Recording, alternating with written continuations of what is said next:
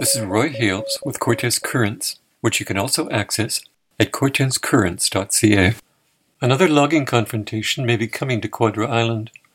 On November 15th, 2021, a little group of Quadra Island grannies, calling themselves the Friends of Hyacinth Creek, shut down Mosaic's logging operations in Tan Creek.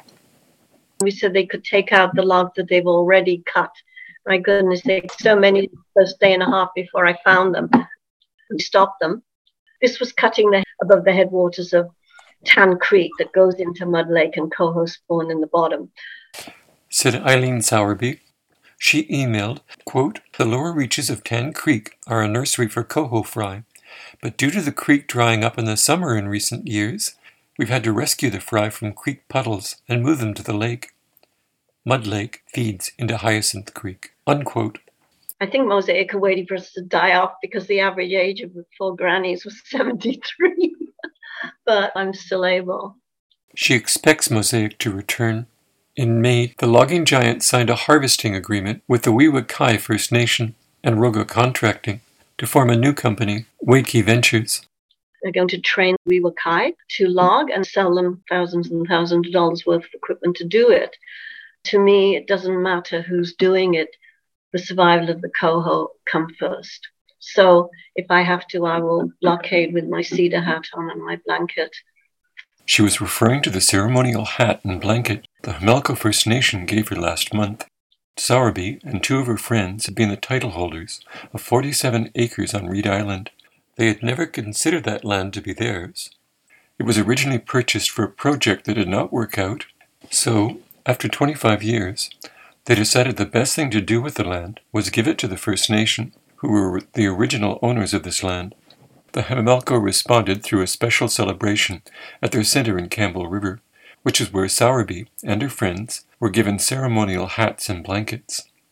Sowerby has been watching Mosaic and its predecessor, Timber West, log the Hyacinth Creek watershed for over 20 years. Mosaic are huge. They're the largest private landowners in BC. They own 8% of Cortes Island. I'm sure you know that. And it's different there because they own the land. This is just a tree farm license. They just do, as Philip Stone says, death by 1,000 cuts. Not more than 10 acres, cuts here and there. But they're quietly doing this, and they're continuing to do this. Have you been in communication with Mosaic? Yes, we're meeting up with them. They're very nice people. They like to meet in small groups and talk to you and be very nice about everything. They don't believe that the clear-cut logging is damaging. The tiny bit they're doing is damaging, but of course, death by 1,000 cuts.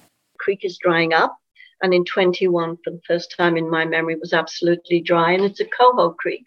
So the coho have to escape into the wetlands that are around. We blockaded on November the 15th. And stopped Mosaic for now. So the coho managed to spawn that year.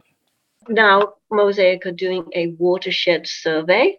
They're hiring someone from Denman Island. I've said to them, it doesn't matter what the watershed survey says. It's not objective. And the woman doing it doesn't know what's going to happen with climate change. We want no more logging in the Hyacinth Creek watershed. It's in my own backyard. It's happening on my watch. Sowerby is a former board member of the Quadra Island Salmon Enhancement Society, which has been counting coho returns to Hyacinth Creek since the 1980s. The records go back further than that, and there are said to have been 3,500 coho in the run of 1947. How they counted them, I don't know, but there were a lot.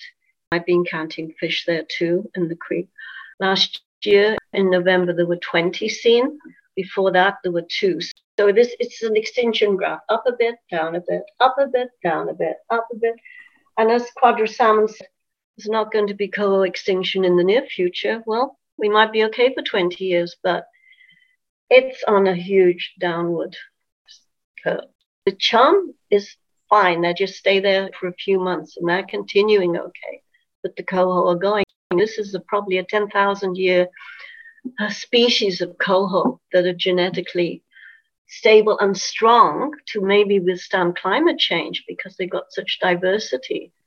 I tried to get Quadra Salmon involved, but they are non-political, so I left the Quadra Salmon board and with some older women formed Friends of Hyacinth Creek, a direct action group. We want no more logging in the Hyacinth Creek watershed. Sowerby does not believe the clear-cut logging that Mosaic has been carrying out for more than 50 years is the only reason Hyacinth Creek is drying up. She also points to climate change, which has brought drier summers and periods of heavy winter rainfall. Then there's Walcan Road, which is being built through the wetland. It's incalculable, building a road through the wetland. The lack of water is due to probably mostly climate change, but we can stop the logging. And there's no way that continual logging will help the salmon in any way. This is Roy Hales with Cortes Currents. Goodbye.